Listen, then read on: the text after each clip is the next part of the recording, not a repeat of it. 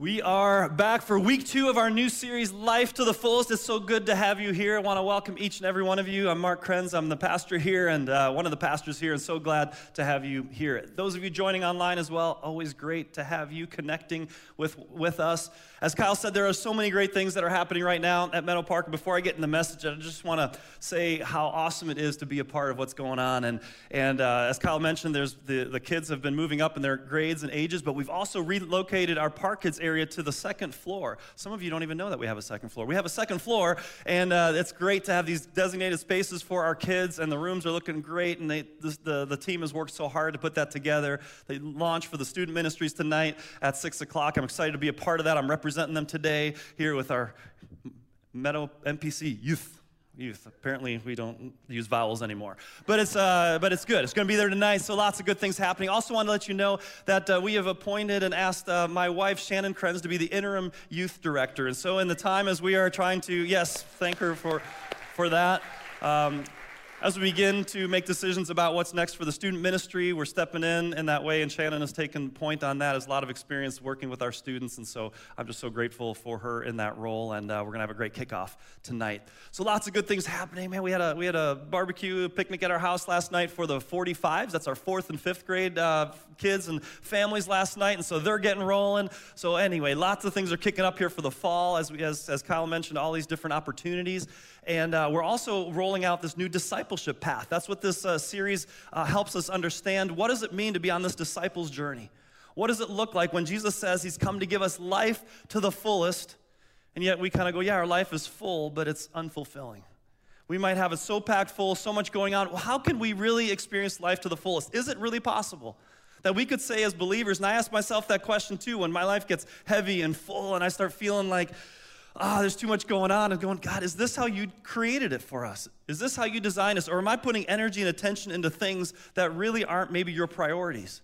And so how do we get back to these pieces that say this is how we experience life to the fullest? And that's what we've been looking at, or we're going to be looking at throughout this series.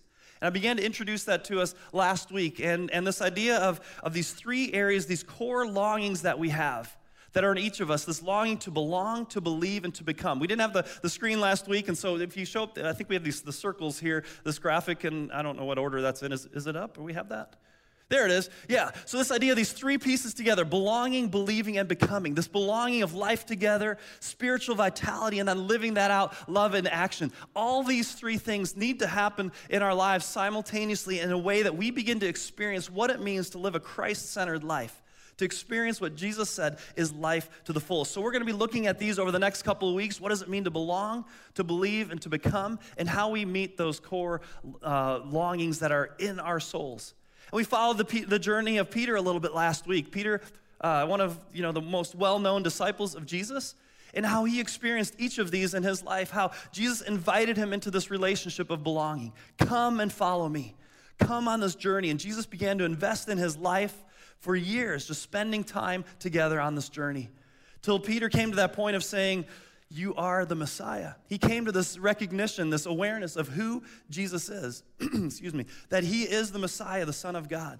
And his faith began to be put in him, and his trust was put in him. And then after the resurrection, Peter became the leader of the church, the leader of the new community, and living out this faith and dying for it himself. We see these things happening, belonging, believing, and becoming together to form that foundation. And so what I want to talk about today, though, I want to dive deeper into this belonging piece. What does it mean to belong? So today in part 2, belong, I am known and loved. When we belong, we come to a place where we are known and loved, where we can just find that sense of connection, of community, of peace. Do you feel like you belong? I mean, it really gets at these core questions. Remember, I addressed them last week. The core questions: do I fit in anywhere? What am I here for? Who do I connect with? Am I lovable? Can I be loved? Is there anyone that will accept me? These are core belonging questions. But here's the problem. America has been called the loneliest nation on earth. Does that surprise you? America is one of the loneliest nations on earth. People would say they are lonely. Over 60% of people describe feeling lonely at some point in the last year when surveyed. 22% would describe being lonely often or always. So like, social psychologists, was they're looking at what it means, what loneliness is, it's this gap between this desired level of connection and relationship and what we actually experience.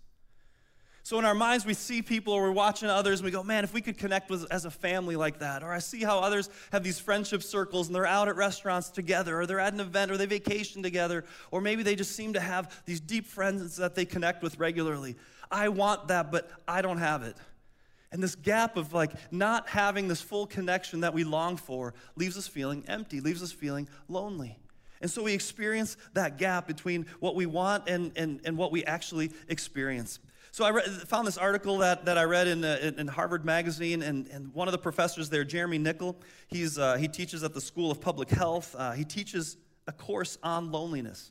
So you can actually take a course at Harvard on loneliness.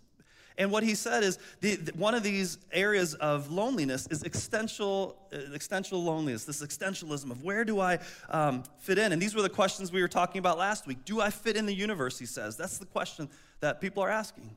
Does my life have any meaning, purpose, weight, mission? And you know who he says these questions are particularly important to? It's 18 to 24-year-olds. These existential questions of where do I belong, where do I fit in? Speaking of America as being lonely, do you know what group of Americans is the loneliest age segment? You might think senior citizens. You might think, man, friends have passed away. We've had several funerals here in the church. Somebody this morning said half of my Sunday school class is passing away. And that's hard and that's difficult. And maybe feeling that isolation. But you know what? You know who says they're the loneliest? The loneliest group? 18 to 24-year-olds. You go, why? I mean, everyone has a smartphone. I mean, they're constantly texting. There's communications. They're sharing videos and snaps. There's loneliness. There's not a deeper sense of connection, relationship. It's being the virtual relationships, though they have value and they have a place, they are not meeting and fulfilling sometimes that deeper need that's being longed for. And so we experience loneliness, and the problem of loneliness, it also has very serious physical effects. Doctors are saying in this article, they were saying that loneliness, if you experience it, is equivalent to smoking 15 cigarettes a day. Or being an alcoholic has the same kind of physical effects as being lonely. So it has this impact on us. And then maybe we say, okay, well, this is why we have the church. We come together and we're together and we're in this place. And some of us, the reality is some of you may be coming every week. You might be sitting here this morning and you may be experiencing loneliness. You can be around other people. You can be in a place where you're here and you see others, and yet you can still be lonely. And sometimes people come into church and there's an excitement. We're getting new to a church, getting connected. We want to be a part of this. And then after a while, it's like, do I know anybody? Does anybody know me? And can the church be just the same as maybe in other places where people form their groups and don't allow somebody else in, and it's hard to kind of break into that environment? Should the church be like that? I'm going to ask you that. Should the church be like that? Are we sometimes like that? We're human. We're people. It's not good. We need to work on that. So where do we find that belonging? How do we do that? So I want to talk about that. What does that look like to belong? How did God design that for us, and how do we experience it? So let's jump into that. I'm going to look at Scripture in broad strokes here to kind of give us a perspective. Belonging is hardwired into us. If you go back to Genesis at the very beginning of Scripture, what does God say after he creates man? It is not good for man to be what? Alone. Right? It's not good for man to be alone, so he created man, right? And put them together. But this idea of creating this foundation of being, this family, of being in connection. But God also said, let us create man in our own image. What does that mean? Does it mean that God looks like us, that we picture, the gray hair, the gray beard, and I don't know. We don't know what God looks like. And some have meant that to be, he looks like us, or we look like God. But could it be that the image of God is to be in relationship? God the Father, God the Son, God the Holy Spirit. That when man was made in his image, it was to be in relationship, to not be alone. So God created man, put him in a family unit, put him as husband and wife, as man and woman together, to create that foundation, put us into community, into families. And then the whole Old Testament follows the story of one nation, the nation of Israel, the people of God, the Hebrews, that God would show them. He said, I will bless you and make you a blessing to other nations. And so much of the Old Testament is how do people get along with one another? How do people who follow God learn to interact with one another? Because wherever there are two people, there is a problem at some point. There is conflict. There is challenge. And so the church is not immune from that. People are not immune from that. Families are not immune from that. The whole Old Testament is about dealing with, all these Old Testament laws, and it's about how to relate with one another, how to connect with God, how to relate with the outsider. But this was the idea of being a nation, God placing people into community, into people, into tribes, into families. But then when you flip the pages of the Bible and you get to the New Testament, we have the greatest, most powerful, the biggest example of God's vote for the importance of belonging. Jesus came. We turn the pages, and here is the Son of God born, stepping out of heaven and into earth. We read about it in John chapter 1, verse 14. John says it in more poetic language, talking about the Word of God that existed, this God that existed in all eternity. He says, the Word became human and made his home among us. He was full of unfailing love and faithfulness, and we have seen his glory, the glory of the Father's one and only Son. Think about it. The God of heaven stepped down into earth and became one of us. The Message paraphrase says it this way: the Word became flesh and blood and moved into the neighborhood. I mean, isn't that awesome? The God of all eternity didn't say, you know what, you guys should belong, connect. He said, I'm going to physically come and be present among my people. I'm going to show you what it looks like to step out and to step into humility and to become God among us. He had to get close. He had to get personal. Love gets close. Love touches. Love gets in proximity. Love gives of itself, and so Jesus modeled that. Jesus showed that this is how important it is for us to be in relationship with him, with others. But again, he didn't just come and say, this is who I am, now you know who I am. What's one of the first things he did? We talked about it last week. He said, come, follow me. Immediately, he draws people together. He formed a group of disciples, the 12 that were close to him. I mean, think about that. Instantly inviting others, let's be part of relationship, part of community. And it wasn't just come meet me once a week for an hour and I'm going to teach you something from the Word of God. Let's do life together. Let's walk together. Let's eat together. Let's discuss together. Let's struggle together. Let's experience some awesome things together. And it was this life-on-life journey that Jesus modeled with his disciples. But he didn't just say, it's just the 12 of us. I'm pouring into them. Jesus had this way of inviting and drawing others into relationship. He was a friend of sinners, the Bible says. He was a friend of those who rejected him, and people that were rejected by others. He came close to the lepers. He came close to the sick. He came close to the needy. And they found connection, and the crowds followed him. They were drawn to him. There's something about Jesus that met that core need of belonging. And not just in a spiritual way, but in a very real, social, interpersonal way that community was there to be had. And so we see it modeled in Jesus. And in the end, it wasn't just be in relationship, let's hang out together. What did Jesus do? He gave up his life. He gave up his life for us so that we could have life in eternity. He says he's going to prepare a place for us, that he wants us to be with him where he is, that this idea of connection, community, togetherness is so hardwired into us and modeled by Christ himself. When Jesus went into heaven, he said, stay here and I'm going to give you another. I'm going to give you a helper, the Holy Spirit. Because remember, Jesus said, stay here, and I'm going to be with you always. How? Through his Holy Spirit. So Christ's presence continues, and it was the formation of the church. And very soon after Jesus ascended, the believers were getting together, or people were getting together, and they were all gathered in Jerusalem. And Peter is preaching, and it says 3,000 came to know Christ that day. They gave their lives to him. They were baptized. They were transformed by what Jesus did. And here's what we read in Acts chapter 2. Follow along with me in this preeminent passage of the church and the early church, this picture that we get. It says, those who believed what Peter said were baptized and added to the church that day, about 3,000 in all. So just stop there, 3,000 in one day. They were like, good, I'm in. I got my ticket to heaven. We'll see you later, Peter. See you later, everybody. I'm going to go live my life now. I'm good to go. No, they realized the guy we're following, the one who we just gave our life to, not just some guy, the Lord of lords, the King of kings, the one who's our Savior, Jesus Christ, he was just executed. And if we're going to follow him, what does this mean? I mean, they're living in a hostile environment, are they not? I mean, they know what just happened. Here they are forming this community. So what did they do? All the believers devoted themselves, it says in verse 42, to the apostles' teaching. We got to know what to do with this. The apostles, the ones who've been with Jesus all along, help us understand what does it mean to now live as a follower of Christ. I'm devoted to this time together to spend learning about this. They devoted themselves to the apostles' teaching and to fellowship and to sharing in meals, including the Lord's Supper, and to prayer. Fellowship and sharing meals. You know, churches always used to have what was called a fellowship hall, right? That's one thing we excelled at as a church, fellowshipping, a word that we don't maybe use as much out in society anymore, but to be together, to be in proximity with one another, to hang out together, to share meals together. I mean, that's potluck right there happening right from the beginning. Church potlucks at its best, sharing meals.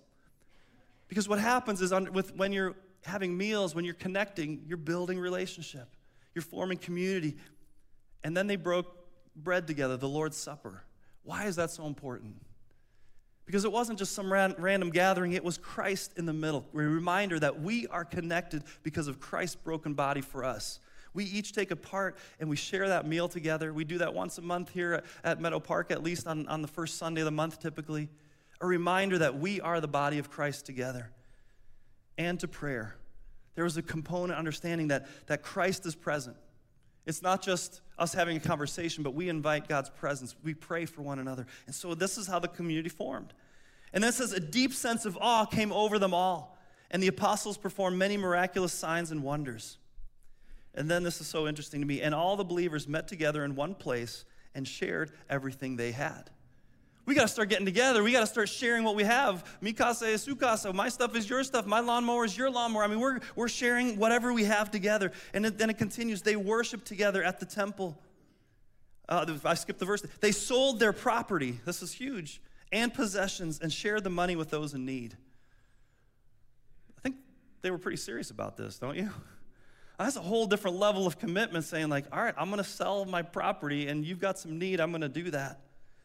They worshiped together at the temple once a week, once a month, or whenever it was convenient. Each day, sorry.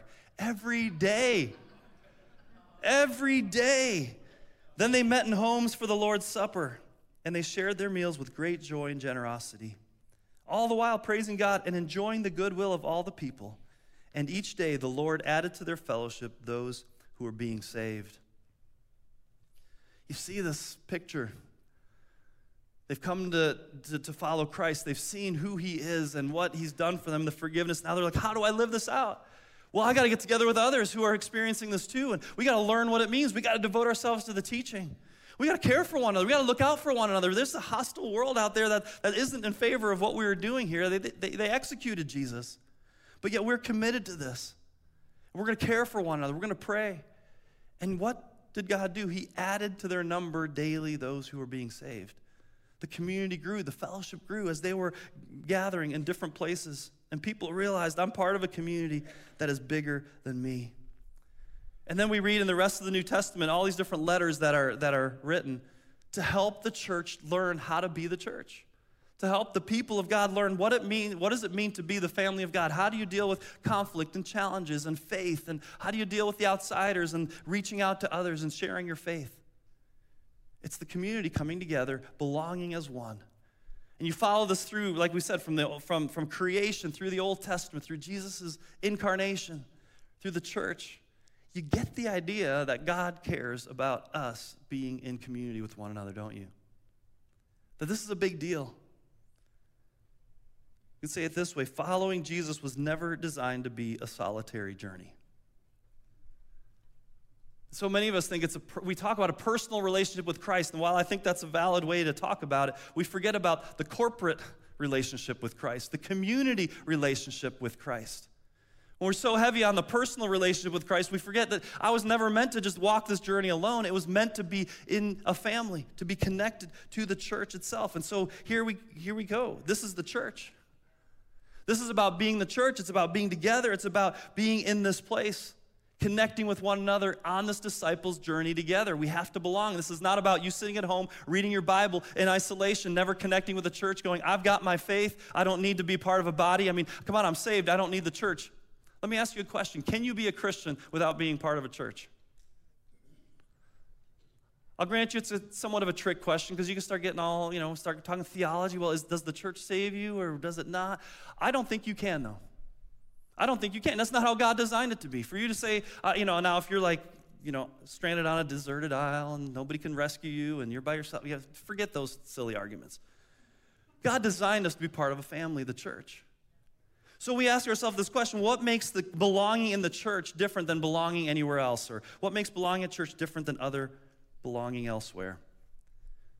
Because you can belong in other places, right?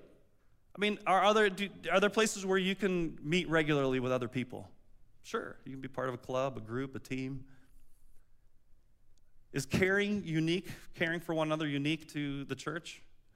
There's people that care for each other. There's families, there's groups. At work, maybe somebody has something going on and you do a Kickstarter campaign and you care for each other. Well, is that unique to the church? What's unique to the church? It's that we are a Christ-centered community. Christ. That's the difference. And that changes everything. It changes everything about the way we relate to each other, how we connect with one another, what we do, how we care, and how God puts this church together. He says we are adopted into a new family. You can't choose your family, right? Some of us, we wouldn't choose relationship with each other, but God brought us together in this place. Because it's not our economics that put us in the same place. It's not our education. It's not race. It's not gender. It's that we all come hungry and humble at the foot of the cross. That's the difference. We start at that point. We start by saying it is because the difference Christ has made in our lives. We begin at that point, and that changes everything about the way we are to relate with one another. It doesn't mean we don't have problems. It doesn't mean we don't we disagree. It doesn't mean we it's always just smiles and giggles. Life can be hard in community, but it is a Christ-centered community that God has called us to. Galatians 3:28 says, there is no longer Jew or Gentile, slave or free, male or female, for you are all one in Christ Jesus. There's such a uniqueness about this body that is the church, and we are in a local expression of the larger church, right? The Big C church, as it's sometimes called, globally. Christians everywhere today, 24 hours a day, worshiping, gathering in homes, in churches, under trees, in alleys, wherever they are. It is the church. And we are here, Meadow Park, a local expression of this body of Christ. And we are to be a welcoming, belonging community that allows anyone to be a part of that. So I want to transition here for a little. How do you become part of a community and experience it? I want to talk about 3 commitments to experience belonging. 3 commitments. And this is going to help you not just here in the church, although I'm going to gear it towards the church, but in any setting. These are 3 commitments that will change the way that you experience belonging. These are 3 commitments that will change the way that you connect to others. This is a commitment. These are commitments that'll help you kick loneliness and isolation to the curb. What are the 3 commitments? We'll talk about these here. Show up, open up, and give up. Show up, open up, and give up. Let me talk about what I mean by each of these. First one, I will show up. Your presence matters. Your presence matters. Do you know that it matters that you're here today? It matters. You might think, it didn't matter if I show up, nobody cares. What does it make a difference? It matters that you're watching online, that you're saying, I'm there. Some of you have told me, talked with someone first time here today in a long time, but I'm watching all the time. I've been watching for the past year. I'm there every week. Your presence matters. Woody Allen once said, 80% of success is just showing up. Just showing up, right? You come to church, that you get together, that's already the first part of success. That's the first way in which you're going to break the isolation and the loneliness is you're saying, I am going to show up. But the irony is, the more lonely you are, the more the hurdle comes to actually get together, to get with others, right? Like, I'm lonely, but all the excuses, why I don't want to get together. I don't know anybody. We hear it all the time, or maybe you think you remember sending kids to camp, or maybe you felt this way. It's like, but I don't know anyone. I don't want to go. Well, okay, I guess you still won't know anybody if you don't go. But what happens if you go to a week of camp? You come home, and I think it's called friends, right? What happened is you had to show up. I don't want to go to youth tonight because I don't know anybody. Or I don't want to go to this event. I don't want to join a small group because I don't know anybody. Exactly. Exactly. That's why. But you have to take that first step. You have to show up. You have to take a step. You have to actually get out there and do that. And we look at, the church and you say, well, let's talk about attendance for a little bit. Why does it matter? Why does it matter how many are here, who's here? I mean, If it's just a number, sure, that doesn't matter. Is it all about pastors' egos? Is it about what we can report? You know why it matters to me? Because your presence is the greatest sign of your commitment. Right? If somebody shows up, they have to make an effort to be there. They have to take a step to choose this time, to choose to care, to choose to be in relationship, to choose to value the thing that we're committing to together. Your presence matters because it shows what more than time. I mean, your time, more than money, more than anything else, is precious. And what you do with it and how you choose to spend it is very important. It communicates a lot. As we read in Acts 2, the believers devoted themselves. It wasn't just a haphazard, like, we'll see. They devoted themselves to the disciples' preaching and teaching. Saw a post this week about Christians in Afghanistan versus Christians in America today. We need to be praying for Afghanistan. You know what showing up means for them? Could mean death. And there's Christians there that are worshiping today. They don't know if they're going to be beheaded or shot. And the post kind of was saying, well, Christians in America, I'll go to church depending on what's on the Golf Channel. I'll go to church if I'm not too tired. I'll show up if I have nothing better to do, if there's not a basketball game or a soccer tournament or a birthday party. I want to challenge you with this show up challenge here. You can count on me being there every week. Why is this so hard for us? I mean, it might be speaking to the wrong folks here. You guys are joining in. But why is this such a hard commitment? It's amazing to me. Honestly, I'll have conversations and I'll ask people for different things. And are you going to be there? Are you going to show up? Well, I don't know. We'll see. We all love to say we'll see. Why?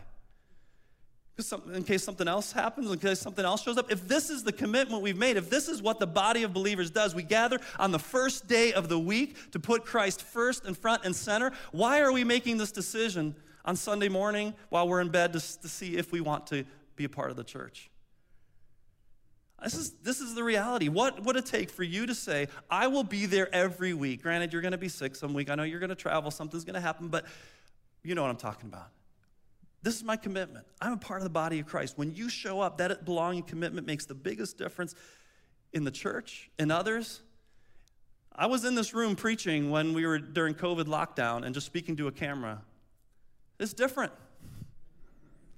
It's different, right, when there's people around. Those of you watching online, if you've been in worship in person versus watching it online, is it the same or is it different? Those of you who've done that, is it the same or is it different? It's different. It's not saying it's bad. I'm glad for the technology. I'm glad that we have the ability during this time, too, to do that. But there's something about being in the room, being present, that matters if you're here. Belonging matters. Showing up matters. Make the commitment every week. I will show up. Second commitment, I will open up. Share your life. This is where it gets a little more like, oh. Showing up is one thing. Opening up, that's a whole other thing. Some of the men here going, count me out. I don't want to open up. That's wimpy. I don't know, whatever, I don't want to open up. But we've talked about here about moving from rows to circles. Moving from rows to circles. It's great to be in this place. There is a belonging sense. We're connecting. Say hi to your neighbor, greet one another and have some conversations. But let me ask you, in your house, what is the configuration of the couches in your living room? What about your dining room table? I don't know what has those anymore. How about your kitchen table? What about your patio furniture? It's in circles or arches or rows. Why? Because we want to face each other. We want to spend time. We want to interact with one another. We need to move from the rows into a setting of circles. And the way we do that is in groups. It's to connect it with a smaller number of people. Did you know that Jesus was in a small group?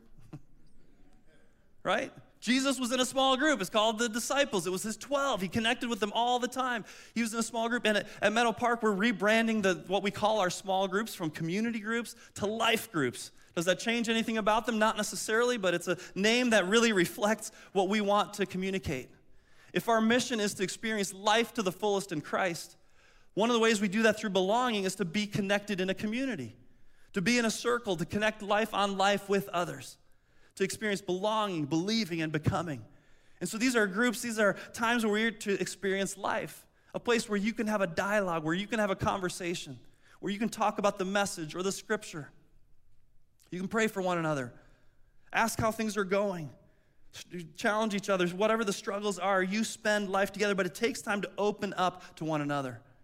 To sit there and actually now say, it's not just I can hide behind a crowd, but I'm going to get vulnerable. And that scares many of us away, and we wonder why nobody knows us. It's because, again, the same dilemma of even showing up is, am I willing to risk something in order to experience something? Look what it says in Scripture, 1 Thessalonians 2:8. We loved you so much that we shared with you not only God's good news, but our own lives too. There's a different level of community and connection and sharing when it's about sharing our own lives. Not just staying up here and let's just talk Bible and Scripture, and that's as important as that is, but now it's our life. This is where faith is lived out every day. And so we need to be in a place where we can share our life together. That's what the early church did. Look at Romans 12:15-16. Be happy with those who are happy and weep with those who weep. Live in harmony with each other. Don't be too proud to enjoy the company of ordinary people, and don't think you know it all. Don't be that know-it-all in your small group. No, but this idea of weep with those who weep, mourn with those who mourn, rejoice with those who rejoice. That's the awesome thing you get to do in community.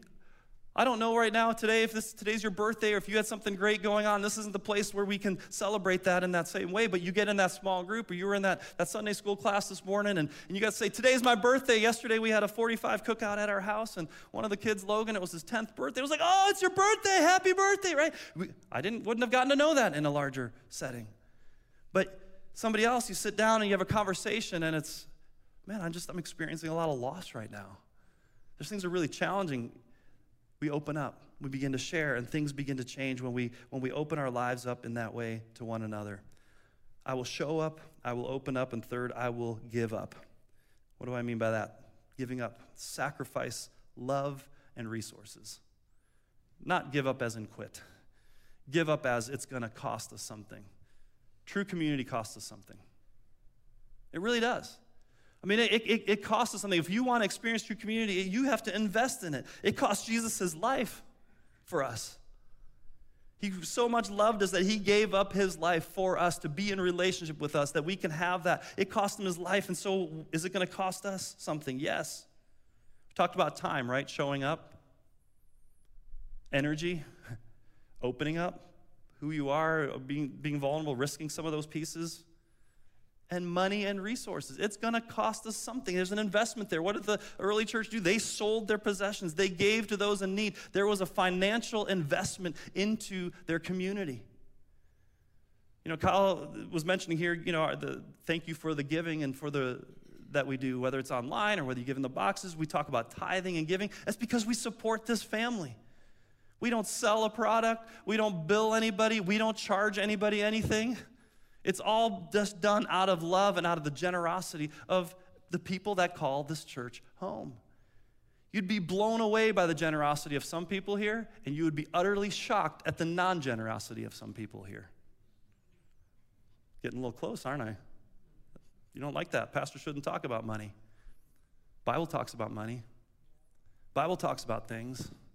The lights wouldn't stay on if it wasn't for the generosity of people. The mission wouldn't continue if it wasn't for the generosity that says, I believe in this community. I want to support one another. I want to do these things that help us as a body to do the mission that God has called us on. And I'm going to help out those that are in need.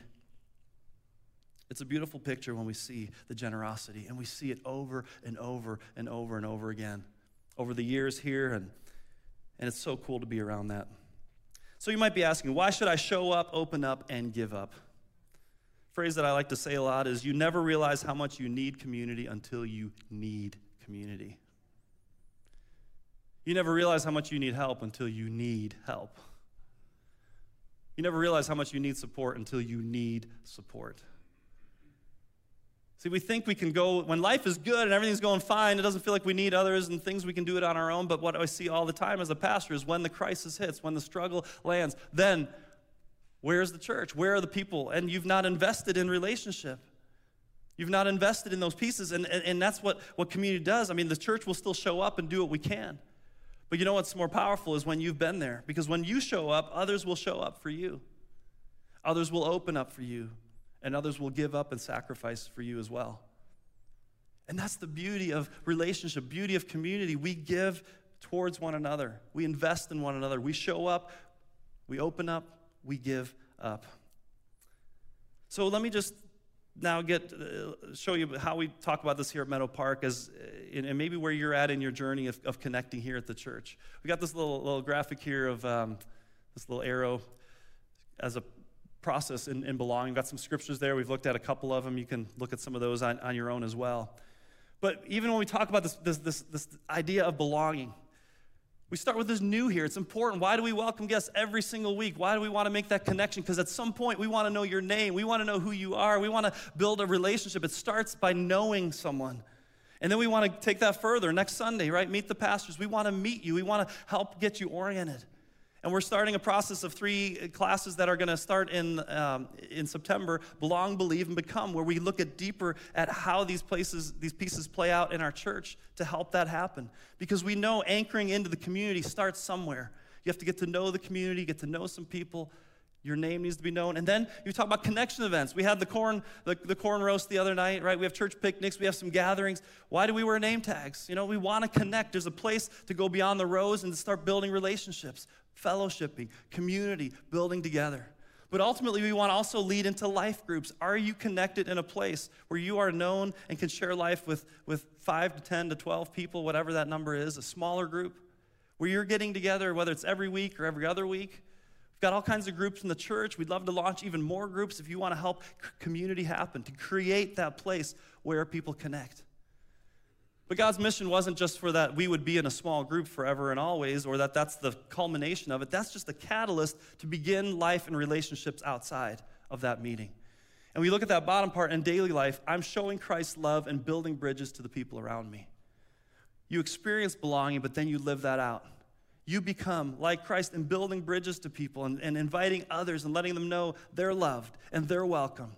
In your home, in your street, in your circle of friends, you're inviting them to church or maybe into your group. That's the way that community happens. And so this is one of the processes as we're talking about how to help the journey of the disciple. Maybe you're somewhere along this path.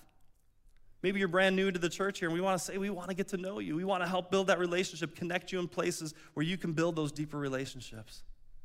Or maybe you're saying, I don't even know Christ. I'm not even sure about the church or anything. You are welcome here. We know that belonging typically happens before believing, that you're in a place where you can ask questions, where you can bring your doubts, where you can have your uncertainties and say, you know what, that's okay. Let's walk through that. Let's talk through that and watch what God does in your life. We want to walk on that journey with you. So, where are you? How would you describe where you are in your belonging? Are you lonely?